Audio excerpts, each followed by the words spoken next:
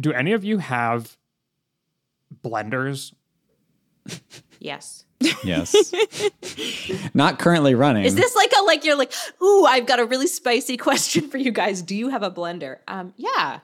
So I have never had one before, but I got one of those little ones, for smoothies. Yeah. And I just had my first smoothie, and I'm never eating normal food again. Like, wait, you don't have to never cook. Had a you don't have to smoothie? chew. I've had a smoothie before. Galen. How lazy are you, Galen? You don't want to chew? Yeah, I don't want to chew or cook because the things that you can put in a smoothie are such a pain in the ass to chew, like kale.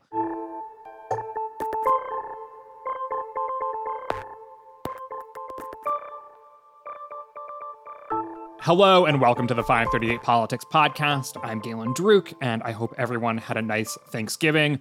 All of us at 538 have been off for the past week, so bear with us as we wake up our politics brain on this Monday morning. But we're going to have to dive right in because we are just a week away from Election Day in Georgia, where Herschel Walker and Raphael Warnock are competing in a Senate runoff. Early voting is underway, and we're going to check in on how that race is looking. We'll also take a look at what is on the docket in this upcoming lame duck session in Congress. Republicans will have a majority in the House next year. In fact, I don't think we've recorded a podcast since that was made official. So let me officially say Republicans will have a majority in the House next year. So there is just a little over a month of unified Democratic control left in Congress. And then we're going to spend the rest of the podcast on, yes, a 2024 Democratic primary draft. Before we left for Thanksgiving, Nate and I discussed the news that former President Trump is officially running in 2024 and debated his odds against Florida Governor Ron DeSantis. When it comes to Democrats, Biden will have to make up his mind about whether he'll run within just a few months. If he does, will anyone challenge him? And if he doesn't, what's the field of possibilities look like? Here with me to discuss is politics reporter Alex Samuels. Hey, Alex. Hi, Galen. Also with us is senior writer Amelia Thompson-DeVoe. Hey, Amelia. Hey, Galen. And senior elections analyst Nathaniel Reka. Hey, Nathaniel. Howdy, Galen. How's everyone doing? Are politics brains turned on yet? They never turned off, Galen. Oh, mine turned off. I feel bad for you. No, mine turned off. That makes me sad, Nathaniel. Yeah, that's bad. I'm like a robot. I have to power down sometimes or I don't function at all. I'm like this computer that I'm using right now. I have to restart it every Monday. Otherwise, it freezes while we're recording the podcast. Or that. Nathaniel, not even like mid turkey stuffing and gravy where you like, I'm going to take a minute to give thanks and not think about politics. Well, first of all, Galen, turkey is disgusting. So I was not eating turkey this Thanksgiving. But no, yes, of course, there were momentary lapses of judgment in which I failed to think about politics for a few seconds. But thankfully, we still have Georgia. We still have California's 13th congressional district, which remains unresolved to keep us engaged. After Georgia, what is the next election? That's a great question. So we have, let's see, the Chicago mayoral election. First round is coming up on February 28th. We have a few special elections before that. I think I want to say it's January 10th. There is a special election for the Virginia State Senate, which could be important considering Democrats just have like a 2-seat majority there.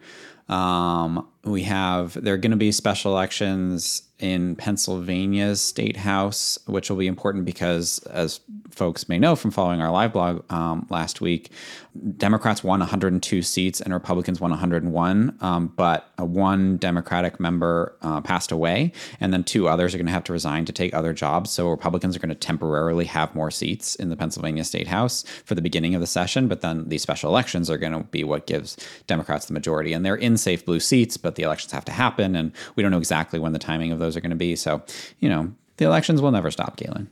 All right. Good to hear. I'm sure you wanted all that detail. Yeah. Be careful what you ask for, Galen. Okay. Well, in the meantime, we do have one high-profile election that we're still covering, which is that Georgia is once again going to a runoff in its Senate election. In the first round, Warnock won 49.5% of the vote, and Walker won 48.5%. The Libertarian candidate won 2% of the vote. So Warnock won a similar runoff last year. But historically, runoffs have seemed to benefit Republicans in Georgia because the electorate has tended to be older and whiter. So, Alex, how do you see those dynamics playing out this time? Is 2021 or the sort of historical runoffs that came before that more of a reference point for this election? So that's a question I've been wrestling with as well, just getting ready for the December 6th runoff. And I really think it's, this race could go either way. I think what's complicated in making the comparison to 2021 is that a lot of factors were different back then. In 2021, control of the Senate hung in balance, whereas it does not this year. Democrats have already clinched their 50-seat majority. And in 2021, you also had former President Donald Trump essentially telling his base to not trust Georgia's voting process, and that did dampen turnout among Republican voters. This year, of course, when Trump announced his 2024 presidential run, he specifically said, go out and vote for Herschel Walker. I think it's to be determined whether he's actually going to make a stop in the Peach State, but it's kind of hard to make an apples to apples comparison between what happened then and what happened now. But I think the results of this race will obviously show whether 2021 was more of an aberration or if it's indicative of Georgia becoming a purple or, just slightly more competitive state for Democrats running statewide. Nathaniel and Amelia, how are you thinking about this question? I agree with Alex. We do have this track record of runoffs favoring Republicans in Georgia, but the Georgia of today is not the Georgia of the 1990s or the 2000s. So I'm just really interested to see what it looks like. Obviously, you ask any 538er this question, they're going to say, let's look at the polling. So far as we record this, we've seen 2 polls of the Georgia runoff so far, one that gave Warnock a 4-point lead and one that gave Walker a 1-point lead. So obviously that's just 2 polls. Hopefully we'll get more. But as of right now, it looks like maybe Warnock has a small advantage if you just average those out.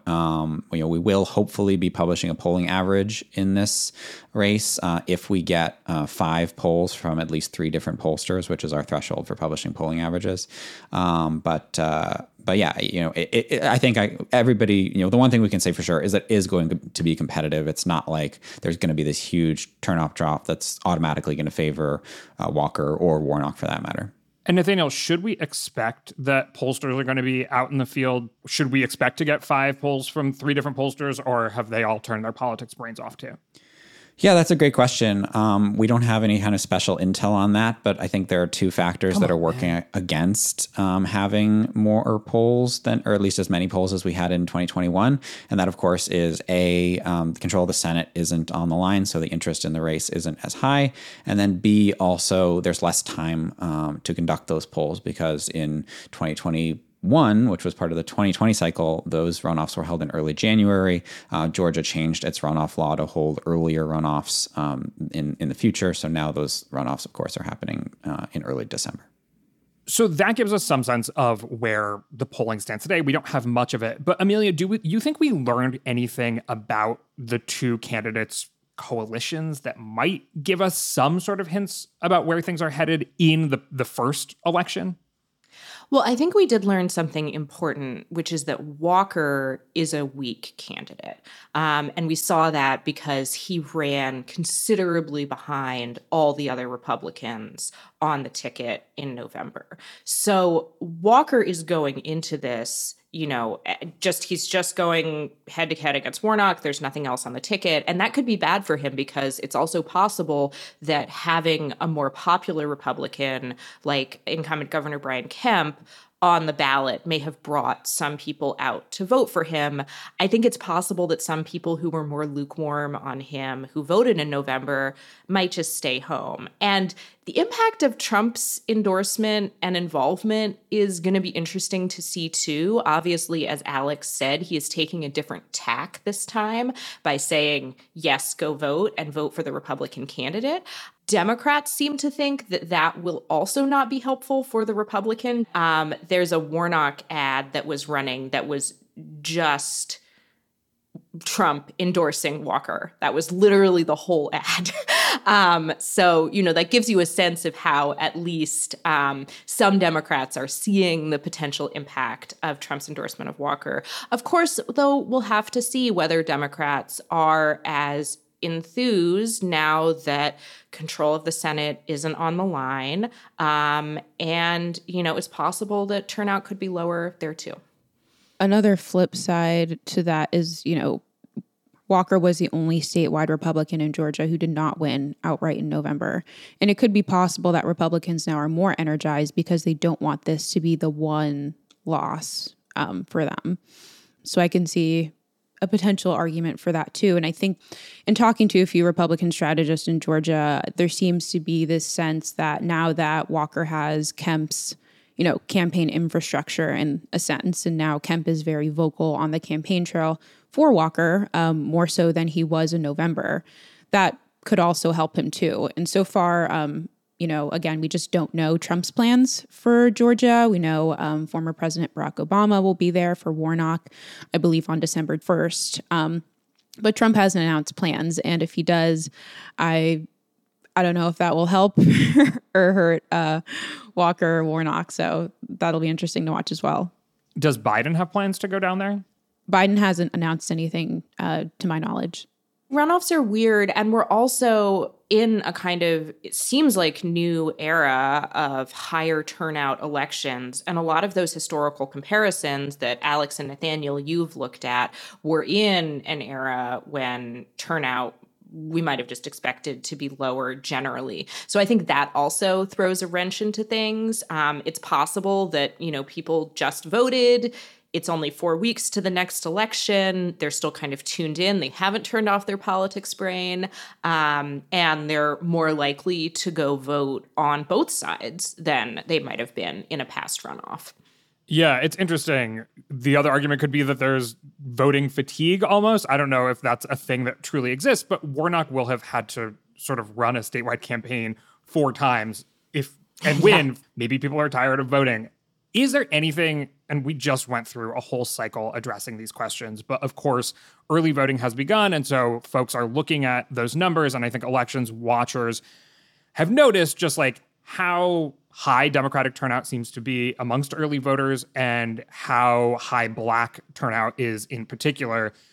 We generally caution people not to focus on the early vote, but is this unique in any way? How should we think about this, Nathaniel? I just wouldn't, honestly. I mean, early vote, yes, you see a lot of, the early vote so far has been, very Democratic. It's been, Democratic counties have been the ones that have generally been offering more days of early voting than Republican counties, and that's obviously part of it. But some people are like, Republicans are shooting themselves in the foot by not allowing early voting. But the reality is, early voting is just taking voters who would have voted on election day anyway and kind of redistributing them earlier in the cycle. And in those Republican counties that aren't allowing early voting on certain days, they're just going to vote on election day. We know that Republicans prefer to vote on election day anyway. So in the end, it's really just kind of, it's not like you get extra credit for jumping out to an early lead in a race. It's about who crosses the finish line first, right? Yeah, to be totally honest, didn't turn my politics brain off entirely either. So I saw some of your tweets over the break, Nathaniel, and I saw you say that there's no evidence that early voting actually produces higher turnout overall, and that it may actually lead to lower turnout. That seems counterintuitive to me, but what does the research show about the overall impact of early voting? Yeah, I think it seems counterintuitive to a lot of folks, but the theory behind that is that, you don't have a sense of urgency that is taking place when election day is just one day, and every kind of social and campaign, message is get out and vote on X day, December 6th, November 8th, whatever it is. And if you have a kind of a multi-week period, there's less urgency for folks to get out to vote. But overall, yeah, the research on early voting, I would say the consensus is that it doesn't impact turnout. There have been some studies that have found a negative turnout impact, but generally, I think it's seen as a it just doesn't impact that. And again, the fact that a Democratic county might be holding early voting, it isn't because of that research. I don't think you can say that, oh, these are people who are now extra voters in the electorate. They're probably people who would have just turned out on election day anyway. With Saturday voting, the Saturday after Thanksgiving, which obviously is passed by now, with that early voting period being reinstated, and it was mainly Democrats and Warnock who were challenging to allow it to go into effect. So if Democrats are really hammering hard on early voting, then isn't there an argument then that they see a detriment if there aren't more early voting days? Yeah, I think there's a distinction between what a campaign would prefer and just kind of looking at it from a, kind of purely data perspective. Like from a campaign's perspective, absolutely more early voting is better because once, if you have somebody is a strong supporter and they have turned out to vote, on the Saturday before Thanksgiving or something, you can kind of check them off the list. You don't need to chase them down on election day. I do think it makes Republicans' jobs harder by not encouraging early and mail voting among their voters. But in the end, I'm someone who's generally fairly skeptical of campaigns' impacts on elections. A good campaign can be worth a few percentage points, but and that can be canceled out by a good campaign on the other side as well. And so ultimately, I think that people who want to vote, obviously, some people are prevented from voting through things that are no fault of their own, but that is generally not a huge number of voters. And campaigns, not everybody who votes on election day obviously is somebody who's had their door knocked on by a campaign. A lot of people just turn out to vote because they themselves want to vote, and a lot of people who are contacted by campaigns say, okay, great, thanks, bye. And, then they go about their day the way they were going to do it, whether that was to vote or not. So from a campaign perspective, I get it strategically. I think that probably a lot of Democrats do believe that early voting helps them. I just don't think that's very well supported by the evidence. And I also think that a lot of Democrats just kind of normatively support early voting because it does make voting more convenient. Even if it doesn't increase turnout, it kind of allows voting to fit into a person's schedule better. And, it's not just the binary of does a person get to vote or not. It's about how easy it is for them to vote. And Democrats support early voting for that reason. All right. Well, we are going to continue watching this final week of the Georgia election, but let's move on and talk about the lame duck session that is getting underway in Congress. Today's podcast is brought to you by Shopify. Ready to make the smartest choice for your business? Say hello to Shopify, the global commerce platform that makes selling a breeze. Whether you're starting your online shop, opening your first physical store, or hitting 1 million orders, Shopify is your growth partner. Sell everywhere with Shopify's all-in-one e-commerce platform and in-person POS system. Turn browsers into buyers with Shopify's best-converting checkout, 36% better than other platforms. Effortlessly sell more with Shopify Magic, your AI-powered all-star. Did you know Shopify powers 10% of all e-commerce in the US and supports global brands like Allbirds, Rothy's, and Brooklinen? Join millions of successful entrepreneurs across 175 countries backed by Shopify's extensive support and help resources. Because businesses that grow, grow with Shopify. Start your success story today. Sign up for a $1 per month trial period at shopify.com/538. That's the numbers, not the letters. Shopify.com/538. Hey, I'm Andy Mitchell, a New York Times bestselling author. And I'm Sabrina Kohlberg, a morning television producer. We're moms of toddlers and best friends of 20 years. And we both love to talk about being parents, yes, but also pop culture. So we're combining our two interests by talking to celebrities, writers, and fellow scholars of TV and movies. Cinema, really. About what we all can learn from the fictional moms we love to watch. From ABC Audio and Good Morning America, Pop Culture Moms is out now wherever you listen to podcasts. There's still a little over a month left in the current session of Congress, which will be the last time for a while that Democrats have full control of all levers of power in Washington. Before we left for the break, some of the most high-profile items that Democrats hoped to address were the Respect for Marriage Act, the Electoral Count Reform Act, and raising the debt ceiling. And because for this part of things, my politics brain was turned off, I haven't gotten a sense of whether there are other things that have been added to that docket since. What have you all seen? Are there other things that Democrats are going to try to sort of pass or address in the coming month? I think there's been some talk that Democrats may try to finally pass a marijuana banking reform bill. Basically, right now, because of sort of arcane stuff in federal law, marijuana businesses, even in states where marijuana is legal, can't generally get accounts at banks because of federal regulations. And as a business, you can imagine that might be quite a serious problem. You just have a huge amount of cash on hand. So there has been a push for quite a while, and this bill has gone through a lot of different revisions to try to deal with that and to try to deal with some other marijuana reform measures.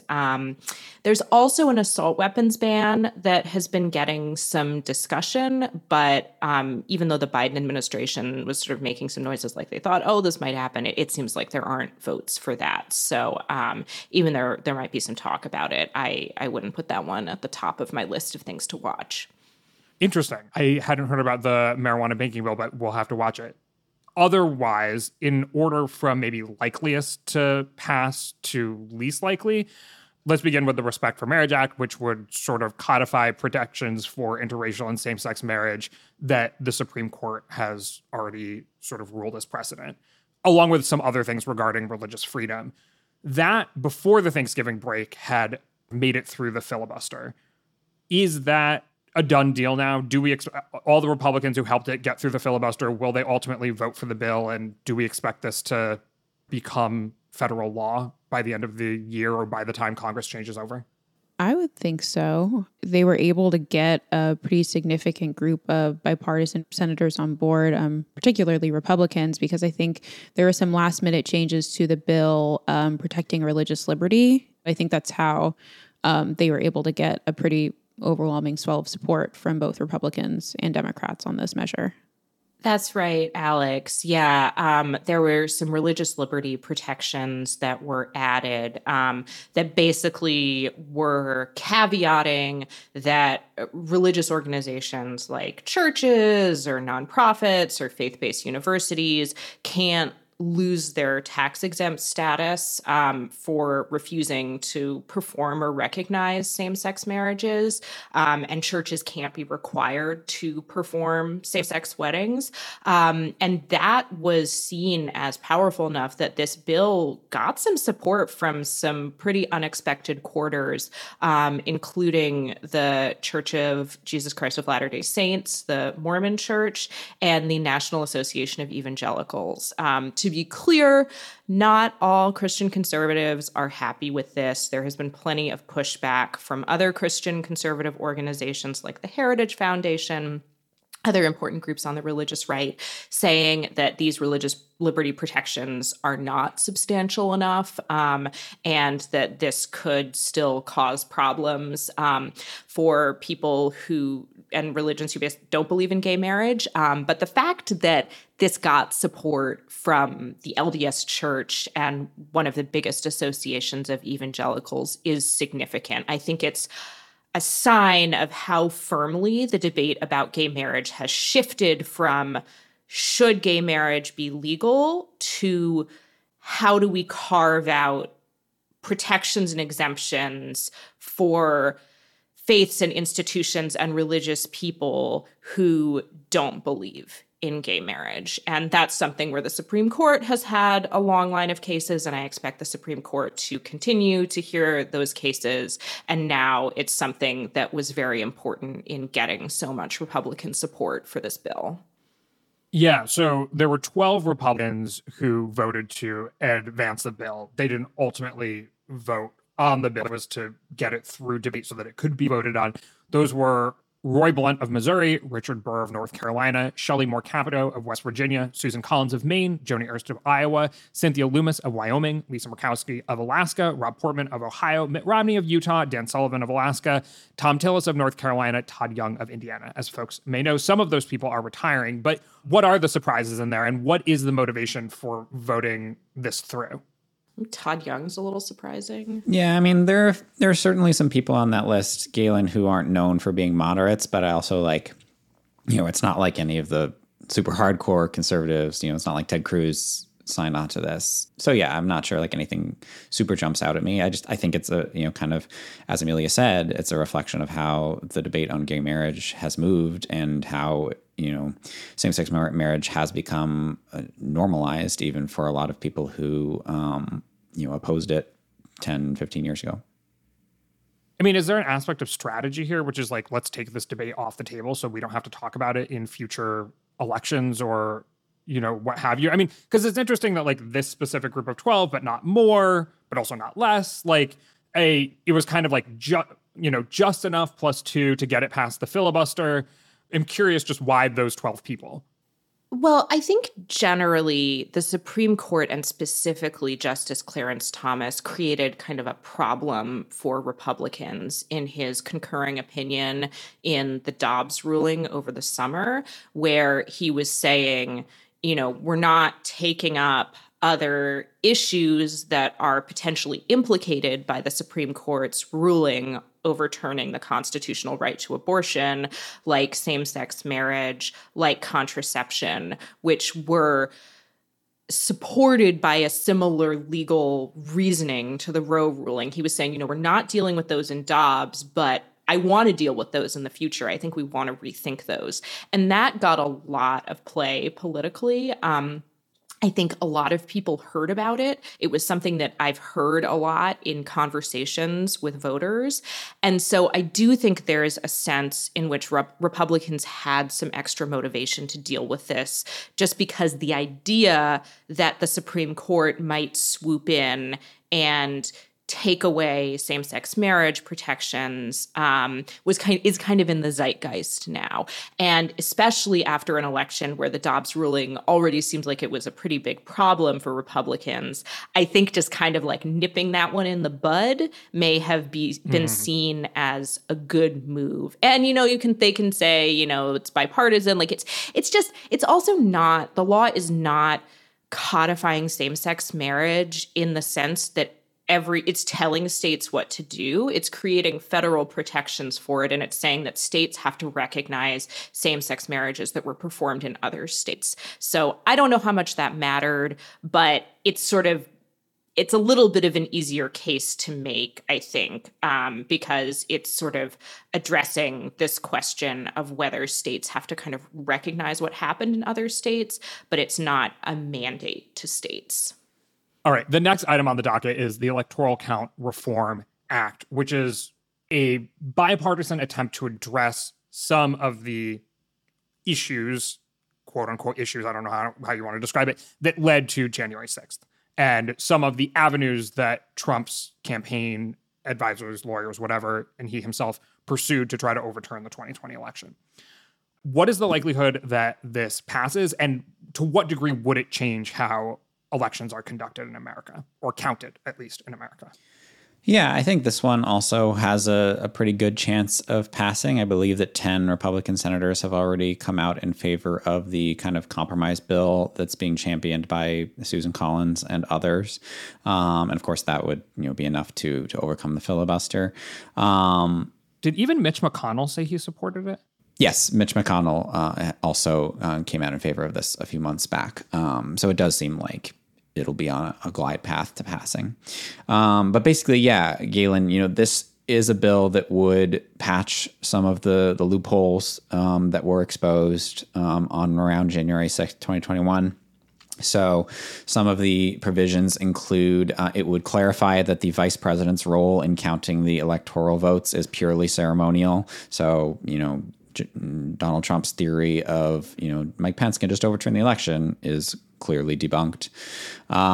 It would also raise the threshold for objecting to the election results to 1/5 of the members. So currently, if one member from each chamber objects to, say, Arizona's electoral votes, then it kind of kicks it to a debate about that, and now it will require a fairly substantial minority. And then it also kind of clarifies things for, kind of the scenarios that people have talked about for 2024, which is what if a state sends two competing slates of electoral votes, one Democratic and one Republican, to Congress, which one gets counted? And basically it clarifies that the one that the governor certifies, unless the state law says otherwise, is going to be the one that Congress counts. It also provides for an expedited judicial review of these disputed electoral votes. So a court would immediately be able to step in and kind of cut the constitutional crisis off at its feet, hopefully. I think it would go, a pretty good way to fixing some of the pathways that were exposed in the 2020 election. Of course, it's not going to do everything. A lot of what happens, of course, elections are administered on the state and local level. This is a federal bill, so there's only so much that it can do. In addition, I think there is an element of, it patches the holes from the last time, but that doesn't mean there aren't other holes that have yet to be exposed. But I think that in general, I've heard kind of positive reviews of this reform bill from people who were concerned after the 2020 election. And let's wrap on the debt ceiling. From what I understand, the United States will reach its debt limit sometime in 2023. Of course, that will be when Republicans control the House. If past its prologue, there's some suggestion that Republicans would try to use raising the debt ceiling to extract concessions from Democrats, like spending cuts in certain areas. Some of a redux of some of the debates that happened in 2011, 2012. And so there has been some talk about Democrats raising the debt ceiling in advance of any of that happening to try to get out in front of it and prevent that game of chicken from happening. How is this looking? Are Democrats going to raise the debt ceiling? This is something that the Democrats could, in theory, do unilaterally through the process known as budget reconciliation. I think this year it doesn't seem like they have the votes in the Senate to do that. Senator Joe Manchin, in particular, has not signaled that he would be on board. So even though this is clearly something that the Biden administration and a lot of Democrats in Congress would like to get taken care of so they don't have to deal with a messy and politically damaging showdown in the first few months of next year, I think this one is less likely to happen in the next month. So politically damaging for whom? Is there any sort of consensus about how those showdowns in 2011, 2012 shaped public opinion about Democrats and Republicans in Congress? When that happens, who gets blamed? I think a lot of it has to do with the framing. And basically, there's been discussion of Republicans sort of saying, we're not going to vote for a debt ceiling increase unless you Democrats give us cuts, spending cuts that we want. It might depend on what those spending cuts are. If it's cuts to something like Social Security or Medicare, then that might reflect badly on Republicans because those are pretty popular policies. If the Democrats are being perceived as kind of like wanting to spend a lot of money and not wanting to agree to common sense budget cuts, then they could reflect poorly on them. So I think in some ways, it's a little bit of a messaging game. That raising the debt ceiling is something that Americans are not crazy about in general. And people kind of think about raising the debt ceiling in the context of maybe a household budget or something. Not that that is really a good comparison, but people just don't want the country to go into more and more debt generally if you ask them that question. So, there are opportunities for Republicans to leverage this and say, if we're going to do this, then we need to make cuts in other places. But if they're suggesting big cuts to popular programs, then I think that could backfire on them as well. So I think a lot of it depends on how things actually play out. All right. Well, we will see. But let's get to our 2024 Democratic primary draft. So Biden has suggested that he intends to run in 2024, but he hasn't been super firm on that intention, saying that he would make up his mind for sure after the midterms. And it's a question Biden gets a lot because of his age. He just turned 80 and he would be 86 at the conclusion of a second term. So let's talk about what the alternatives might be in our first post-midterms 2024 Democratic draft. I have already randomized the order of this draft using random.org. Thanks, folks over there. And it will go Nathaniel, Alex, Galen, Amelia. And this is going to be a snake draft because we believe in fairness here at 538. And to clarify, the question here is who is likeliest to win the Democratic nomination in 2024. It's not necessarily who's likeliest to win the presidency or anything else. That's the question we're trying to answer. So is everyone ready? I just want to say I object to doing this in 2022, Galen. I'm not ready. I think that we should wait till 2023. I think that would be the civilized thing. But now I'm here. I'll participate. I've got my game face on. I just wanted to register my discontent. Your disapproval. There are already candidates running, so we have no choice. It doesn't mean we have to do this now. We can wait until January. This, in fact, isn't even our first 2024 primary draft. I think we did one maybe in the first half of this year. It was not asked to participate. I would not have condoned that either. This is clearly a site-wide policy debate that we need to have internally about whether this is appropriate. I'm here now. I won't blow it up. I promise. I'll be good. Okay.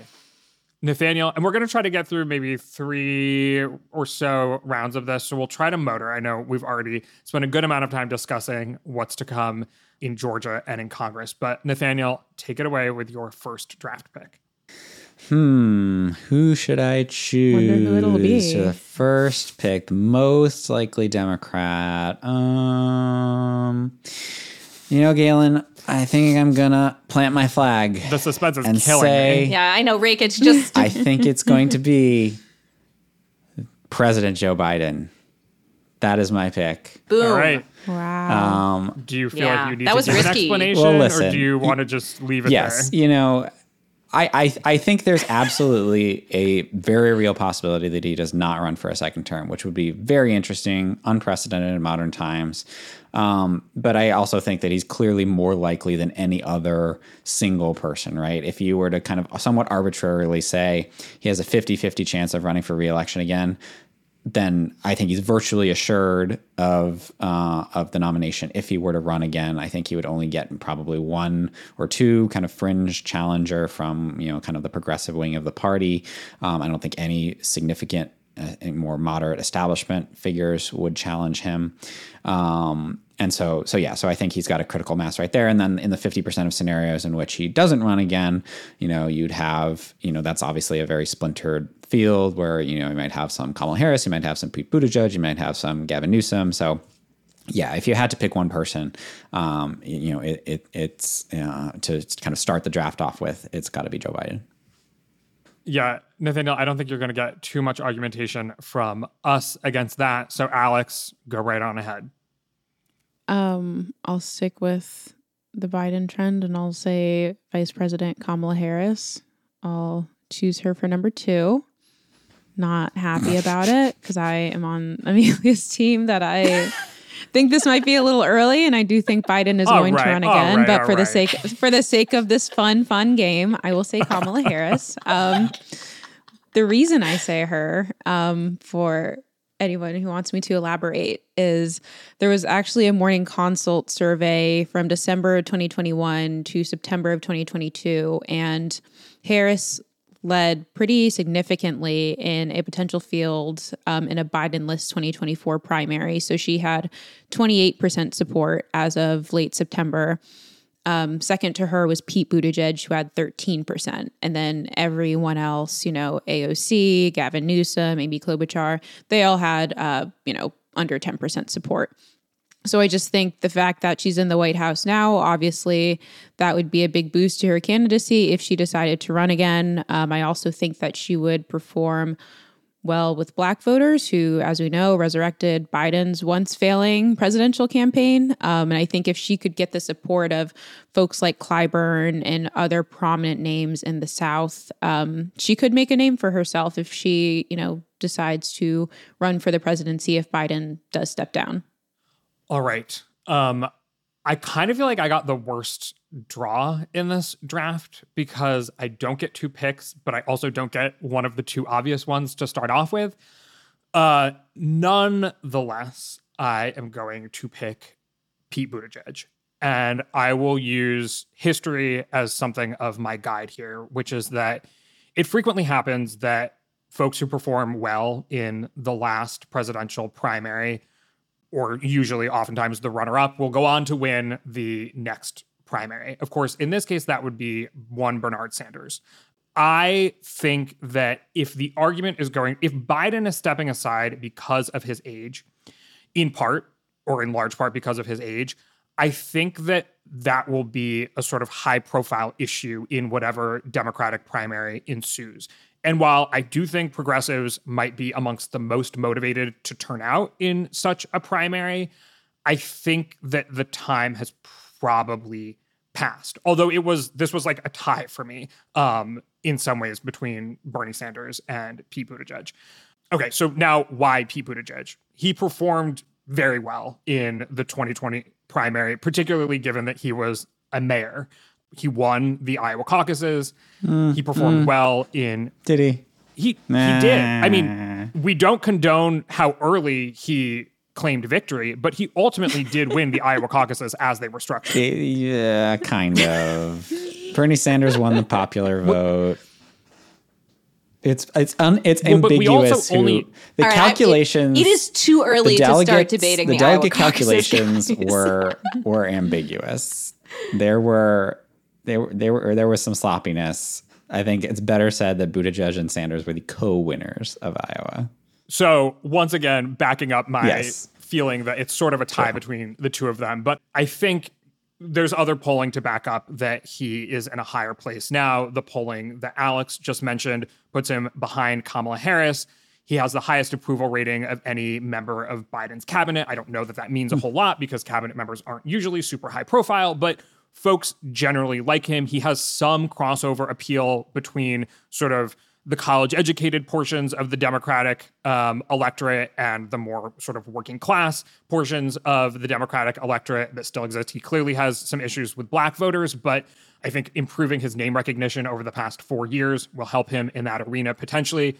I think, and here's how I would sort of pit him against Kamala Harris, is that first and foremost, we just already know what their campaigns look like. She didn't make it to Iowa. He was a quote unquote co-winner. And I think that if Biden doesn't run, it will become competitive. I don't think that it will be a sort of walk for Harris because I think that there's enough hesitancy about her performance in 2020 and her performance as vice president that folks will challenge her. And I think Pete Buttigieg has already sort of, the reporting behind the scenes shows that he's already preparing to do so should the opportunity arise.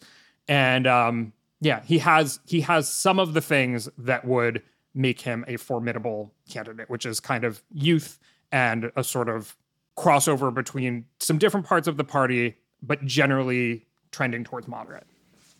The issue with Buttigieg for me is his continued, or well, I guess I shouldn't say continued, but in 2020, he really struggled with voters of color, which of course are such a big part of the Democratic base. And he needs to figure out how to at least get a critical mass of them. And especially when you compare against Kamala Harris, who would likely inherit a lot of Biden's support, of course, being a woman of color herself, I think it's going to be challenging for Buttigieg to do that. Well, Harris was not still an option, But also, let me just say that Bernie Sanders did really poorly with voters of color in 2016 and seemed to increase his performance significantly with Hispanic voters in 2020 based on sort of making the pitch more aggressively and increased name recognition. But he did that also through a very aggressive grassroots campaign in places like California and Nevada that, you know, he invested in that infrastructure really early. And the Sanders campaign was known for really knowing how to do that kind of campaign. And I don't know if I would trust Buttigieg to be able to pull out a similar improvement.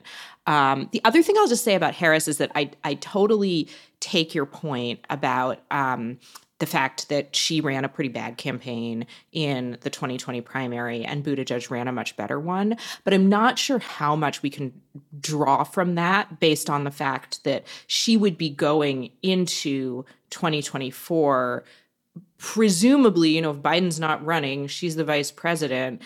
Democrats are not going to want a really bloody primary that fractures the party. So she may be going in with a lot of establishment support, more resources. Maybe she's learned from the previous campaign what went wrong. So while I think it is important to remember that she was not an especially strong candidate 4 years ago, it's possible that circumstances will change for her. Yeah, I agree with that, Amelia. I feel like it'd be... I mean, who knows what'll happen, but if there's already going to be a fractured Republican field, I can't imagine Democrats are going to want that on their side as well. And if Biden does step aside, I feel like Harris is kind of like the obvious second choice because she's vice president. If she's the vice president and the president's stepping down, like Democrats are not going to want a bunch of people to come in and go for her jugular, you know, and then she goes in a super weak candidate when she already arguably has a disadvantage. You know, not that like Democrats can control who runs or what happens. Yeah. We've seen from past experience that they can't do that at all. But certainly that would be, I think the establishment's preference. Guys, I think we're starting to uncover the reason that Biden is going to be incentivized not to step down or step aside for 2024. And it's only going to become more clear as we keep going through this. But because it would be a hot mess. We're not gonna stop here. So Amelia, you got 2 picks. Okay. Go right ahead. All right. So my first one, I'm coming in hot off of the 2022 midterms. I'm coming in with a fresh face, and my pick is Gretchen Whitmer. There you go. Gretch. Big Gretch. And this is for several reasons. Big Gretch, that's what they call her in Michigan. Yeah, I know. I don't know if it's, it'll take me a little while to get used to that one. Anyway, so she has been a very popular and successful governor of Michigan. She's had some ups and downs, particularly over handling of closures and mask mandates during the COVID-19 pandemic. But she's coming out of the 2022 midterms with, you know, really solid victory, and also with Democrats just having done really well in Michigan. Michigan was a real success story for Democrats coming out of 2022. And I think Whitmer is particularly well positioned to run in 2024 if Biden steps aside, because she has kind of made the issue of abortion her issue for years now. It's something that she's talked about. It's something that she's campaigned on in the aftermath of the Dobbs ruling. Even before the Dobbs ruling, she was out there saying, I'm going to protect the right to abortion in Michigan, a state where it was not clear that abortion was going to continue to be legal. Now, of course, after the outcome of the ballot measure on the midterm ballot, it will be. But I think she's really established this as being an issue where she has a lot of credibility, and it's a really important issue to Democrats right now. So, you know, I think in a different environment, would she come in with more, you know, name recognition, more kind of wind in her sails than any other Democratic governor who came out of 2022 with a solid margin, like, you know, Jared Polis of Colorado? Not necessarily. But I think abortion is going to continue to be a big issue going into 2024, and she's a particularly strong candidate. Plus, coming from a purple state, being the governor of a purple state generally is a really good place to be when you're launching a presidential campaign. So that's why I think Gretchen Whitmer is the first fresh face I'd pick. All right. I'll take it. It's not Bernie Sanders. Accept it. Thanks, Galen. I was worried. And then for my number 2 pick, I'm going to pick a very much not a fresh face, and that is Bernie Sanders. I hear what you were saying, Galen, about if Biden steps aside because of age, that does make things difficult for Bernie Sanders, who is also quite old. But I think Bernie Sanders, because his base is so young and because it's so enthusiastic, I think he has a sort of claim to vitality that Biden can sometimes find harder to muster. And I also I think maybe Bernie Sanders just doesn't care. He will want, if there's a primary that Biden is not in, he will want there to be a solid progressive candidate. And who's that going to be? Who's the person who's going to, sort of have the same name recognition as Bernie Sanders, have the same campaign infrastructure as Bernie Sanders? Like, he's done this twice now.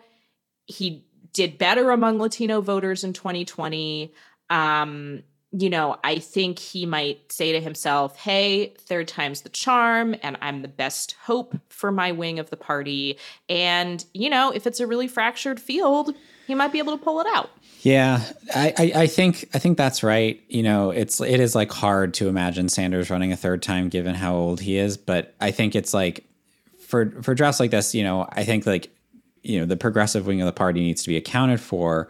And he is probably the single most likely, kind of similar to Harris, right? The single most likely name from that wing of the party, even though, he kind of has a lot of, you can pick apart at the case very well. I'm really interested to see. I think he probably won't run, but I'm really interested to see what happens to the progressive movement in, the wake of Bernie Sanders, right? Does he point to somebody and say, this is my successor? Or is it going to be 5 different progressives running, which would, progressives are already kind of behind the 8 ball, right? Because, the moderate wing of the party decides, and black voters tend to support moderate candidates and things like that. And that would really, I think, obliterate their chances. But if he did point at somebody, and I won't name names this time, but if he does point at somebody and says, this is my, my person, I think that person would be formidable for many of the same reasons that Bernie Sanders was formidable in 2016 and 2020. All right, Amelia, you have taken both my second and third picks. So I feel I'm a bit floundering at the moment. I think we're getting into an area here where it's like, who the hell knows? It's really like, what kind of campaign would they run? There aren't obviously structural reasons to think that they would do particularly well. And so I'm trying to think if I should go with a safe pick, like, Gavin Newsom or Amy Klobuchar, or go with a more sort of non-traditional pick. And for the sake of this game, I'm going to choose New York City Mayor Eric Adams. Ooh, spicy. In another world, I would pick Raphael Warnock. But I think the Senate is so important for Democrats, and obviously there is a Republican governor of Georgia, that all the party players would strongly discourage a run by Warnock, because that would mean one less seat for Democrats going into a year where they expect to perform relatively poorly in Senate elections, which is 2024. But I think he has a lot of the makings of a very strong presidential nominee. Like, he cross pressures voters in similar ways. He's a person of faith. He can speak as a pastor. He can speak as a black man. He can speak as somebody from a purple state. He can speak as a young person. There's all kinds of, and he gets politics. I think if you watch his ads, it's clear that he understands that politics are about persuasion and not just rallying your base. But I didn't pick Raphael Warnock. Who are you arguing for? So are you picking Raphael Warnock? Why am I He going just to made a pick pretty strong Eric case for Adams? Raphael Warnock. I think he's a very different candidate from Raphael Warnock, but he is a moderate. He is black, and he is the mayor of a city of 9 million people, which is larger than lots of states. He also, I think, understands politics in a way that a lot of Democrats that think they're playing to the base don't really get. So he ran on crime in 2021 in an environment where that was not going to be the obviously popular thing to do in a Democratic primary, and won. He has like in that race against Andrew Yang, had like basically no followers on Twitter, but sort of got intuitively how the sort of machine politics work, what kind of things to argue, how to capture the attention of the traditional media. And I think that helps in a campaign, especially in a campaign where a lot of people might be hiring a lot of campaign staffers who are more tuned into Twitter than what the actual Democratic base is tuned into, which is not ultimately super progressive, pretty diverse, concerned about crime and inflation and things like that. Nicely said, Galen. I know I kind of picked two, and that was kind of cheating, but I'm sorry. You did have to work for me. I'm going to go ahead and pick Warnock, which I was already planning on doing before Galen said his name, just for the record. Galen, you've made very convincing points as to why he would be a strong candidate. So I second everything that you said. I think a lot of whether he would be even viable as a candidate depends on what happens on December 6th. But like, you said, he could speak, he already has shown that he can court crossover support. He convinced a number of Georgians to vote for himself and Republican Brian Kemp. I think he could do fairly well in the Deep South, particularly as a Black man running in the South. I think it would be easy for him to kind of coalesce support in states like South Carolina and just like other, Southern states where Black voters really have an outsized voice in the electoral process. And I think if he wins this runoff and the 2021 runoff, like that's a pretty strong message to run on, especially running statewide in a state like Georgia and just showing that he can, if he can fend off Republicans 2 years in a row, I think that really just speaks to his strength as a politician. Everyone knows how good of a fundraiser Warnock is as well. So I think there's like a pretty decent argument for why he could be a plausible, emphasis on plausible, 2024 candidate. But I think as we're kind of getting at, I think this, if nothing else, this chat shows more than anything why Biden will probably run for a second term. So my question, Alex, is, having strongly considered picking him myself, how does he get over the hurdle of taking a seat away from Democrats in the Senate? That would be the one knock against him, I think, especially with the 2024 map and Democrats having a lot more seats to defend. That I think will be harder for them, is my understanding. But so that would be the reason I'd say he may not run. But, I think if the options are, Whitmer or some of the other people who have been said, I won't really... I think he's a strong... I think Warnock could say, if we're in a situation where there's a super chaotic Democratic primary and there's no, maybe Harris is perceived as being weak, hasn't managed to consolidate a lot of support, Warnock could be kind of making the case that you're going to lose a Senate seat, but I'm your best chance of winning the presidency. So in this hypothetical, I think, crazy world we are spinning here, there is an argument he could make. Well, let's also remember what happened with Georgia in 2020. So Warnock can resign from the Senate to run for president. Brian, if he wins the runoff, Democrats have 51 Senate seats. That won't cost Democrats the Senate. And then there'll be a special election in 2024. And if Warnock wins, he can, presumably he will, carry Georgia because it's his home state, and perhaps carry along the Democratic candidate in the special election there as well. So I don't think it's quite that intractable problem for him. Okay. Yeah. All the dominoes have to fall, but it's possible. And we would officially, in that circumstance, rename Georgia the votingest state as opposed to the beach state. Exactly. And then there would be another runoff, and just more runoffs. This is what America wants. More runoffs, more elections. I mean, I guess the other argument is, if you're going to lose the Senate majority anyway, right? Who cares about one extra seat? But I don't know how persuasive that argument is. All right, we are going to snake along here, and up next is Nathaniel. Okay, Nathaniel, make your two picks.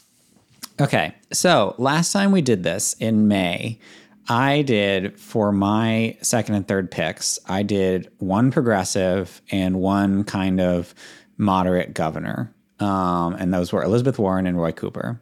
I'm going to stay with that tradition, but I'm going to change up the names because I want to get some new blood in here. So for my progressive, I am going to choose Ayanna Pressley from the great Commonwealth of Massachusetts. I think that everything I said before about, Bernie Sanders and the progressive movement, I think they need to coalesce around somebody or else they're going to be totally divided and will fall. I think Pressley is a really intriguing candidate if she emerges as, the winner of the quote unquote progressive lane, because she's also a person of color and can appeal to Black people. And I think that is kind of the missing ingredient for progressives nationally. And I think that a lot of the members of the squad have shown this, as Alex and I have written. They have been able to combine the kind of progressive voting base, which is predominantly, kind of like white, college educated, and along with the voters of color. So in Presley's case, Black voters in Boston, and in AOC's case, Latinos.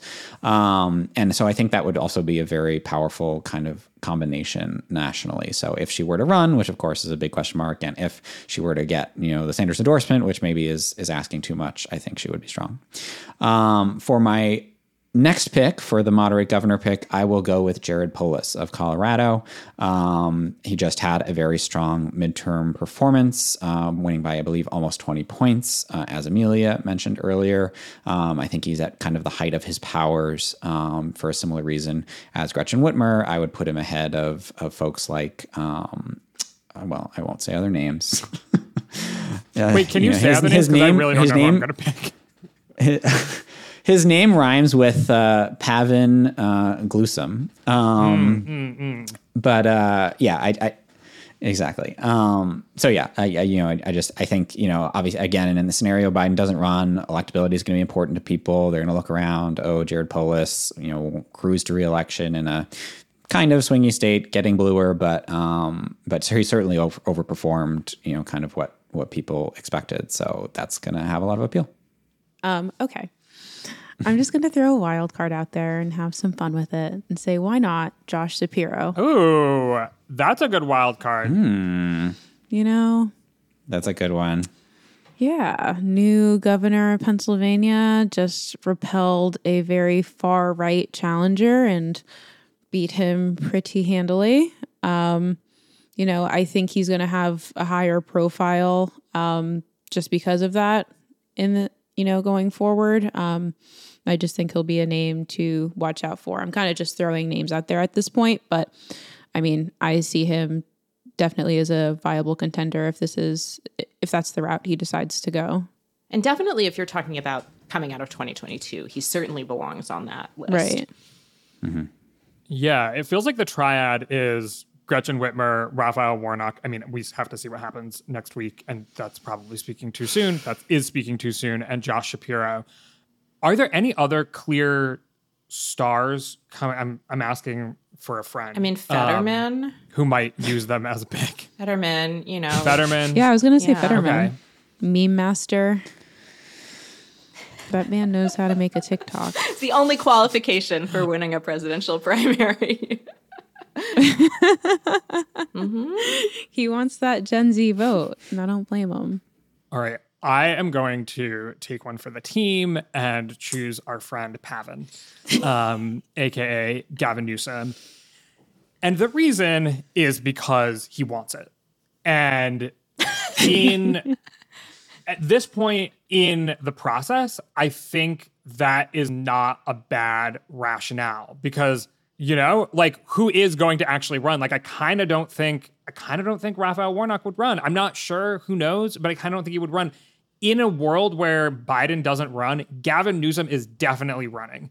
And so that at least improves his odds of winning somewhat.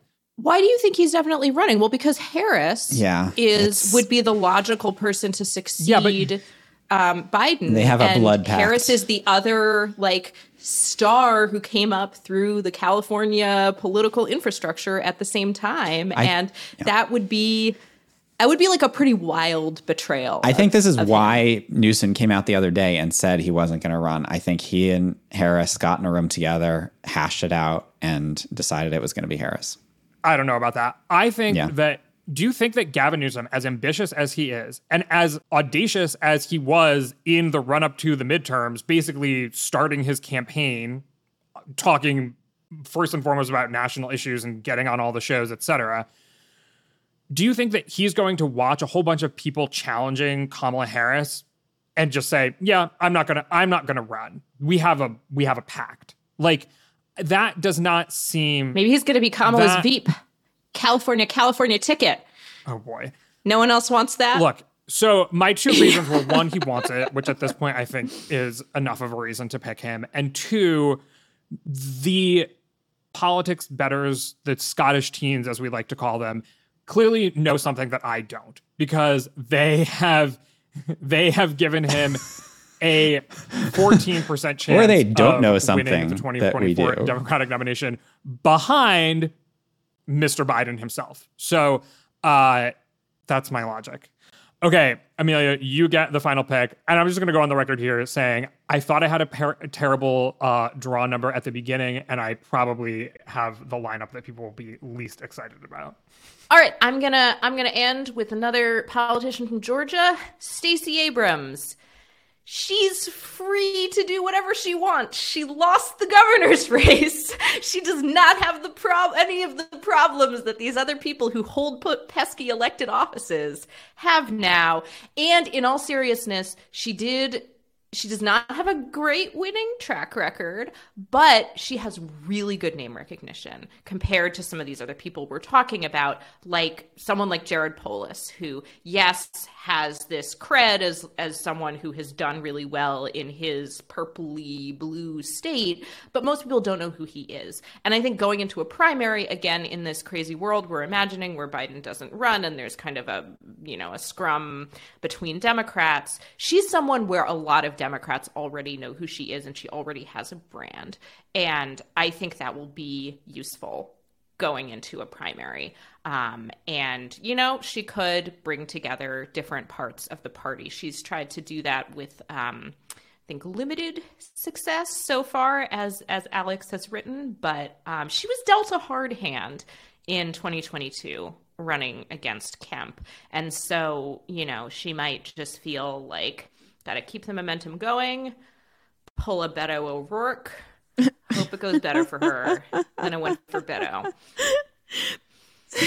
And also, you can also say for Stacey Abrams that she wants it. She was on this podcast and she said she wanted to be president. So she wants it. Okay. Everyone wants it. The question is not whether people want it. The question is whether they appear to only want that as opposed to actually all the other things that you can have in life. People in the country. Right. Okay, so Nathaniel, you have Biden, Ayanna Pressley, and Jared Polis. Alex, you have Kamala Harris, Raphael Warnock, and Josh Shapiro. I have Pete Buttigieg, Eric Adams, and who was my third pick? Gavin Newsom. And Amelia, you have Gretchen Whitmer, Bernard Sanders, and Stacey Abrams. All right, listeners, if you have thoughts on how this went, you can feel free to share them. But let's leave it there. Thank you, Amelia, Nathaniel, and Alex. Thank you. Thanks, Galen. My name is Galen Druk. Tony Chow is in the control room. Chadwick Matlin is our editorial director. And Emily Vineski has been our intern for most of this year. She has moved on to what's next. And I just wanted to say thank you, Emily, so much for doing such a great job as our podcast intern in 2022. We really loved having you, and we're excited to see everything you do next. Folks, you can get in touch by emailing us at podcasts@538.com. You can also, of course, tweet at us with any questions or comments. If you're a fan of the show, leave us a rating or a review in the Apple Podcast Store or tell someone about us. Thanks for listening, and we will see you soon.